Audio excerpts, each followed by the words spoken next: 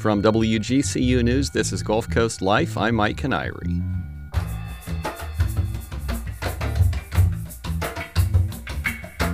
There's a movement underway to pass an amendment to Florida's Constitution that would create a fundamental right to clean and healthy waters in the state.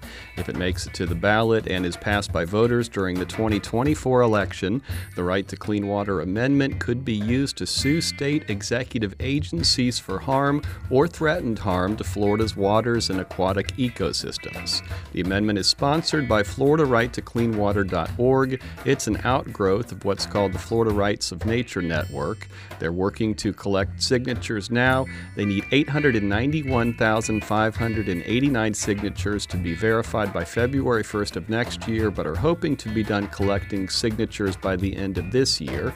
Put simply, if passed, the Right to Clean Water Amendment would create a fundamental right to clean and healthy waters and clarify prohibited actions and inactions that harm or threaten harm to waters here in Florida. To learn more about this proposed amendment, I spoke earlier today with one of the people working to get the word out about it. Let's hear that conversation now. Joe Bonasia is Chair and Southwest Florida Regional Director of the Florida Rights of Nature Network and a board member of Southwest Florida Reset. Joe, welcome to the show. Thanks, Mike. Pleasure to be here. So for starters, just tell us a bit about yourself and your background and how you wound up being engaged in environmental issues. Sure. I am a retired teacher. I moved down to Cape Coral back in 2016. And I originally lived up on Long Island for the better part of my life. Spent a lot of time looking at the Atlantic Ocean, Long Island Sound. Never experienced anything like I saw down here with red tides and blue-green algae blooms. And it was around 2018, 2019, I heard about a workshop locally about rights of nature. That concept immediately resonated with me. I got involved, and I have been involved with Florida Rights of Nature Network since then. Yeah, if you moved in 2016 to Cape Coral, then you got to see the thick of it, because then in 2018 and some of 2019 is when we had that big blue-green algae and red tide event that went on for like almost a year. Yes. Historic. State emergency was declared. Tens of thousands of tons of dead sea life had to be hauled away. People got sick. Yes, that was absolutely eye-opening for me and for a lot of other people. So tell us about the Florida Rights of Nature Network and how it fits into this effort to get the constitutional amendment on the ballot. Sure.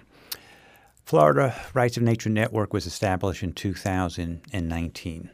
At that time, we had a number of local initiatives around the state working to give rights to nature, such as what happened in Orange County, where they gave all their waterways the right to exist, flow, be free of pollution. It was in 2020 that those voters did something historic. They passed a Rights of Nature, Right to Clean Water Charter Amendment. The state stepped in, state legislature stepped in. They preempted the authority of local governments to do that. That pretty quickly snuffed out all our local efforts. And it was then that our board decided, okay, now we have to step this up. And we decided we would work to amend the state constitution, giving all Floridians a fundamental right to clean water. It's no longer a rights of nature amendment, strictly a human right to clean water. In order to do that, we had to establish a political committee. That is FloridaRightToCleanWater.org. And that's the force behind the effort to get the amendment on the ballot. Correct. Back in 2019, we talked on this show about the Rights of Nature movement. It was the first time it had come across my brain, basically. Mm-hmm. Back then, they were working on the Caloosahatchee River Bill of Rights movement. So that's sort of similar to this. This is a furtherance of that effort that's going to be statewide trying to amend the Constitution. It's an outgrowth of that. Because as I said, that was very much a rights of nature bill. We want to give rights to Caloosahatchee, as has been done in other waterways globally. An effort up in Lake Erie a number of years ago, the Lake Erie Bill of Rights. We were looking to do something along those lines. Again, this is an outgrowth. If you are going to amend the state constitution, you must have a very narrow focus on one subject. If we wanted to get an amendment like the one in Orange County that was both a rights of nature and right to clean water amendment, the Florida Supreme Court would reject that because it violates the single subject rule. So one step at a time. First, a fundamental right to clean water for Floridians, and then we have our eyes in the future sometime for a rights of nature effort, that's truly the vanguard of environmental efforts globally. So the initiative for this amendment was approved for circulation on April 22nd, so it's been almost 3 months now. Explain what the amendment is and what it will do, and then we'll kind of break down some of the provisions of it and what some of the language means. Okay, just to be clear, that was on Earth Day, not this past one. Oh, April 2022. Yeah, yes. Sorry, I misread that. That's okay. So it's been over a year. Okay. All right. Well, so explain it then. Sure. Okay. This amendment establishes a fundamental right to clean and healthy waters for all Floridians. The key word there is fundamental because there are different levels of rights. The highest ones are fundamental rights, like the fundamental right to freedom of religion, freedom of speech, free press. When push comes to shove in a court of law, this fundamental right would take precedence over the permitted rights that our state gives to polluters to pollute or degrade our waterways or aquatic ecosystems. Also, technically, it means something legally to the courts. If there is a threat to a fundamental right, the court must exercise strict scrutiny. It must look at this as deeply as it possibly can to guarantee that there is no violation of the people's fundamental rights. The second part of this is that it enables us to hold our state executive branch accountable when it permits pollution or degradation of our waters through its actions or its inactions. Two quick examples of both. An example of it harming our waters through action. Recently, it passed legislation enabling potential use of toxic radioactive phosphogypsum in road construction. Right now, it's a study. EPA already says that will, besides presenting harm to humans, negatively impact our surface and groundwaters. This amendment could stop that legislation if we had it. The other thing, in action, across the state, there are basin management action plans that should have been established and should have been enforced. That's not happening. Our amendment can help make that happen. When you say state executive agency, I don't want people to think you're talking about the governor's office. Can you explain, we're talking about Florida Fish and Wildlife Conservation Commission and agencies like that, right? Right. The Department of Environmental Protection, the water management districts. So this will allow individuals to sue state agencies if they harm clean water or if they are inactive in keeping water clean. Is that a way to put it? Correct. It does not allow us to go and file a lawsuit against a corporation or against local government or even against the legislature. Very narrowly focused, again, to make sure we don't violate that state single subject rule. Are those sorts of lawsuits currently allowed or possible, or is this opening up a new kind of way of suing an agency if it passes? This provides a higher level of legal action. Currently, in our Constitution, we have an Environmental Protection Act, and it says that citizens and citizen groups can file lawsuits when harm is being committed to our waterways and such, up until the point that the polluter is acting with a state-issued permit. Then that's it. So there are still lots of applications for a lot of the laws that are already on the books. But when they cease to be enough, that's where this amendment comes in. Can you break down one of the words in the amendment language? And I guess, I would like to read the summary here, just to put it out there. This is the official summary. This amendment creates a fundamental right to clean and healthy waters. The amendment may be used to sue state executive agencies for harm or threatened harm to Florida waters, which include aquatic ecosystems. This amendment defines terms, identifies affected constitutional provisions in Article 4 governing the executive branch, provides for civil action enforcement, allows attorneys and expert witnesses fees to prevailing plaintiffs, and provides equitable remedies, including restoration of waters. Harm. Can you explain what's meant by harm under the context of this amendment? Well, there is a definition. Harm means the introduction of pathogens, contaminants, or toxins into waters or the disruption of natural, hydrological, or ecological processes or functions of waters. The term includes, but is not limited to, such chemical, biological, or physical stresses to waters that contribute to unnatural water levels or nutrient loads, that remove, fragment, or degrade habitat of native fish or wildlife, that disturb vegetation or soil near the edge of waters, that introduce exotic or invasive species, that obstruct or divert natural flow, that overexploit native species, and that negatively affect the health of humans or of native fish or wildlife. So it's pretty broad.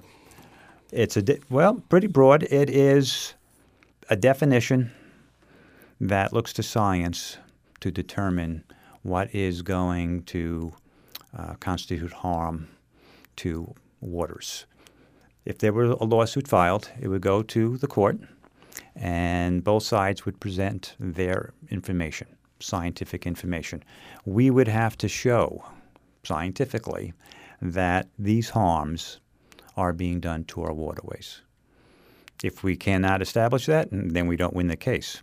If we can, then we would most likely win. I would never say we always would, but the court most likely would compel the DEP or whatever the other state agency is to take appropriate action.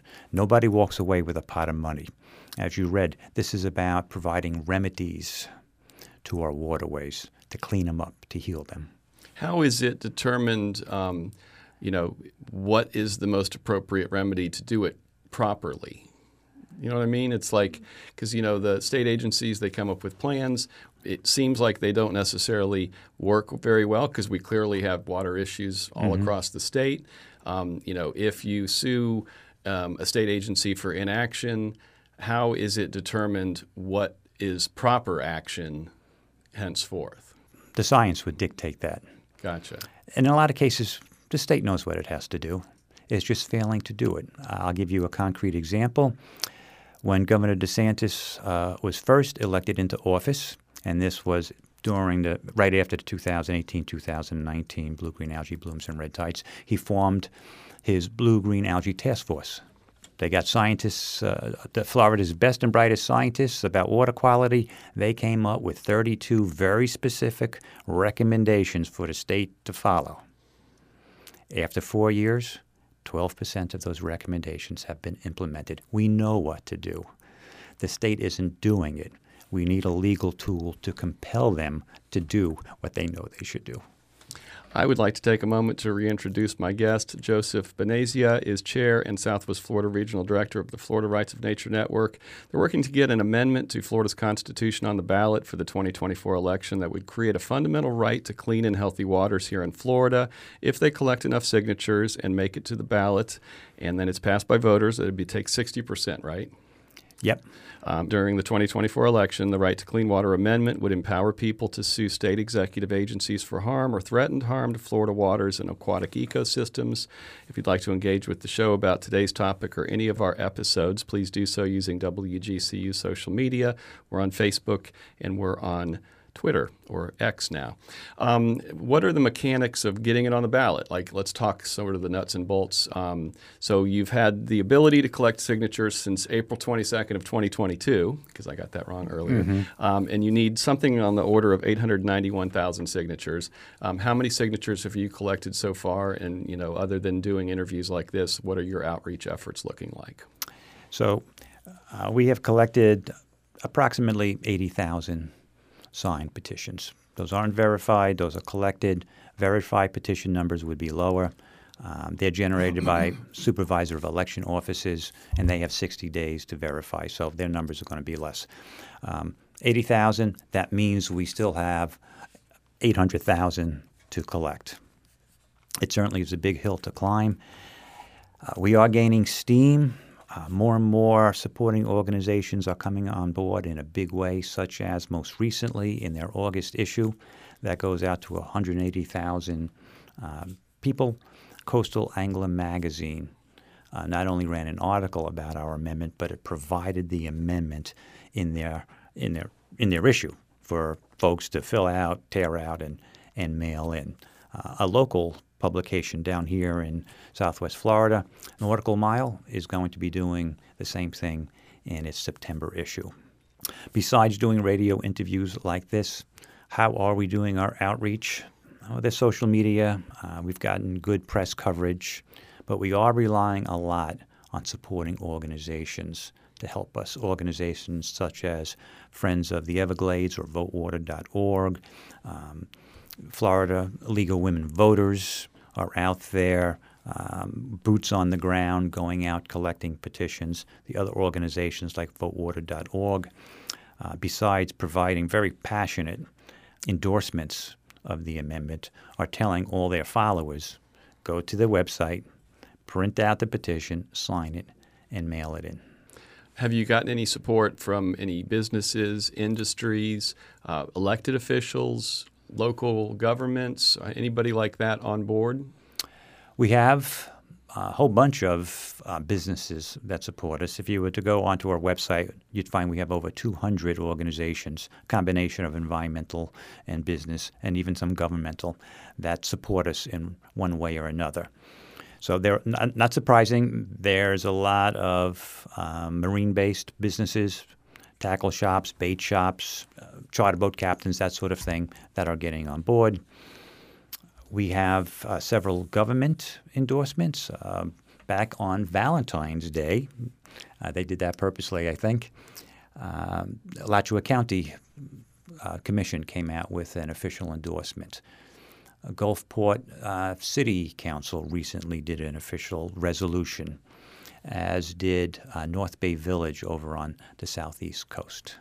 You need 891,000 signatures, and the deadline is going to be February 1st of this next year.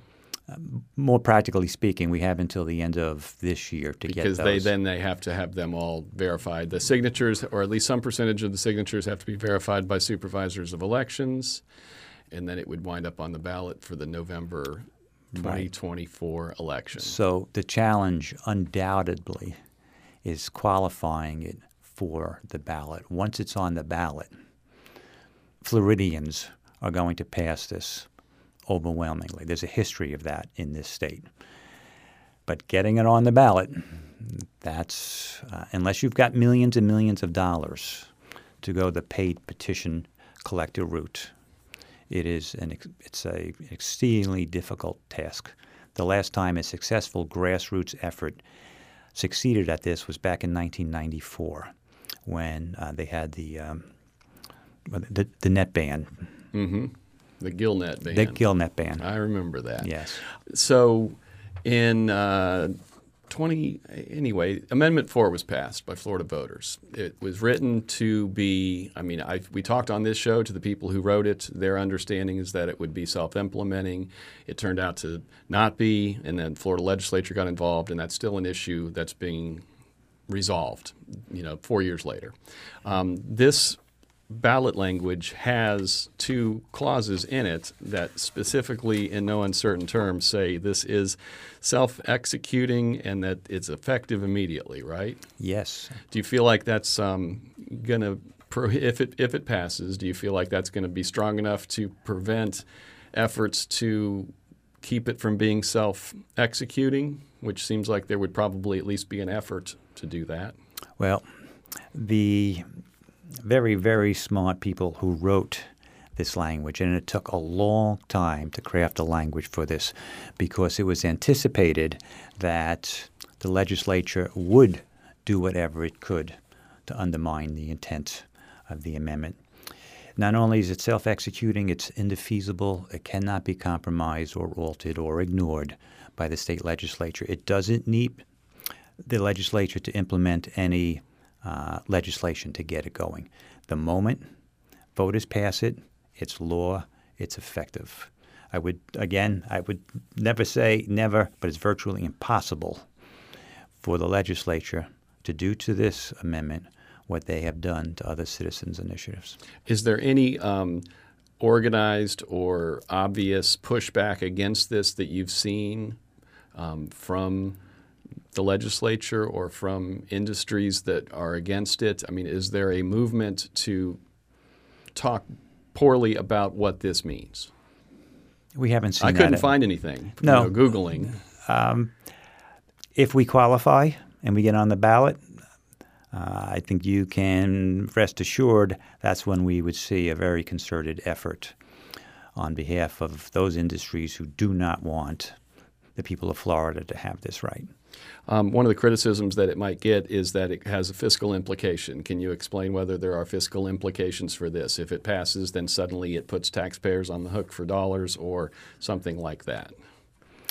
Well, this is a concern that we get from people. How is this going to affect, my wallet? Aren't my taxes going to go up? Consider how much Floridians are paying for polluted waterways right now. The governor recently signed into law an environmental package worth $3.5 billion to clean up pollution that mostly has come from industries. There is some contribution by homeowners and stuff with septic tanks and such, but for the most part, it's industries. That $3.5 billion is taxpayer dollars. And the cost to local economies. Down here in 2018, 2019, our red tide alone cost our local economy $184 million, tourist economy $184 million. Could there be a fiscal impact initially? There might be, but it would be short-lived. In the long run, this is going to save Floridians money because polluted water costs money. Clean water has no, fiscal impact. If anything, our economy runs on clean water. People don't come down here to fish when we have dead zones. They don't come down here to look at guacamole looking, waterways and stuff. Orange County passed it in 2020, you said, so Yep. We've got about 3 years of data to look at. I mean, has there been any unexpected consequences of that passage up there, or has it been implemented in ways that you can point to? It has not been. Well, there's only one lawsuit that entailed from that. That law is no longer effective, at least practically speaking, in the eyes of lots of local governments. As I said earlier, they're not going to go up against the state preemption. However, shortly after the people passed that up in Orange County, a developer applied for a permit to build in wetlands. The development would destroy 116 acres of wetlands, a very obvious violation of that Rights of Nature, Right to Clean Water Charter Amendment. A citizen, and for the first time in the history of this nation, 5 bodies of water serving as plaintiffs filed a lawsuit to prevent the developer from developing and prevent the DEP from issuing that permit. The developer and the DEP asked the court to dismiss the lawsuit, and that's what the court did. The judge said, you guys have made a passionate argument on behalf of the waters, but the fact is the state government, the legislature, has the power to preempt your authority to pass such laws. That lawsuit that decision is being appealed, so we'll have to wait and see what happens. That could take a long time. In the meantime, we're pursuing an amendment to the state constitution. And just to clarify, we've touched on it a couple times, but back in 2020, Florida legislature passed SB 712. That was the Clean Waterways Act, and there was actually a provision written in it that literally was called Rights of Nature that said The bill prohibits local governments from providing legal rights to any plant, animal, body of water, or other part of the natural environment unless otherwise specifically authorized by state law or state constitution. So that in some ways has directed how this amendment has been crafted in order to make sure it won't go straight up against that language. Is that yes. right? There's actually an additional sentence to that provision, that preemption. Not only did they preempt the authority to pass rights of nature laws, they preempted the authority of local governments to pass any laws giving citizens any rights to any aspect of the natural world. I don't know if this is within the scope of what you know, but is that something – I've never heard of that before. Is that something that we're seeing in other places around the country, or is this like Florida striking out into new territory and prohibiting that? Well, rights of nature laws have been struck down elsewhere in the country. The most notable case is the one I mentioned earlier, the Lake Erie Bill of Rights. That state legislature acted very quickly to preempt that Lake Erie Bill of Rights law. As far as preempting the right of local governments to pass rights to clean water, I don't know of them. But there is something very interesting here to bring to listeners' attentions. Up in Titusville this past election, those voters passed a right to clean water amendment. Their own city government filed a lawsuit to prevent that from taking effect. The court has already ruled. They said the people's decision stands. The city's not giving up. They do not want the people to have this right. In both cases, this one in Orange County, it shows just how fearful governments and special interests are about a rights-based approach to environmental protection. They would not have acted, they would not have preempted these laws if they thought that this approach was going to be ineffective. As I was driving in this morning, there was a story on Morning Edition about a lawsuit in Montana filed by 16 young people, which claims that Montana officials violated their constitutional right to a clean and healthy environment because Montana passed a constitutional amendment 51 years ago. This is, if not analogous, this is sort of adjacent to what we're talking about here, right? Absolutely applicable. It is important to note that there have been other climate lawsuits, none of which so far have succeeded. This one did because it was based on those constitutional environmental rights. So there was a law on the books, this is what the case was about, that prevented their state agencies from considering environmental impacts when permitting fossil fuel operations. So here we have climate change, climate crisis, as bad as it is. They've got that law in the books. These 16 young Montanans said, that's a violation of our constitutional rights. The judge agreed. And that law now is going to be, negated. Down here with our laws, the same thing would happen. They pass a law or there's inaction. We say, violation of our fundamental rights. The court takes a look at it, thinks about it, and renders a decision, and we think it'll come down in favor of the people's fundamental rights. Well, we're basically out of time, so just remind people how they can learn more or become involved in what you're doing. Sure. They should go to FloridaRightToCleanWater.org, where they can read the entire text of the amendment, print out the petition, sign it, and mail it in. They can look at our FAQs. There's lots and lots of information on the website. It's a wealth of information, but that's the starting point, FloridaRightToCleanWater.org. All right, that is Joe Bonasia. He is Chair and Southwest Florida Regional Director of the Florida Rights of Nature Network. Joe, thank you for your time and for helping us understand this amendment. My pleasure. Thanks for having me here. If you missed any of the show today, you can always hear episodes in their entirety on our website, wgcu.org/GCL, or wherever you get your podcasts. Our show today was produced by yours truly. Our director today is Jared Gonzalez. Our social media coordinator is Tara Callaghan. For now, thanks for listening. I'm Mike Canary. This is WGCU-FM, Fort Myers 90.1, WMKO Marco Island 91.7 FM. We are NPR for Southwest Florida.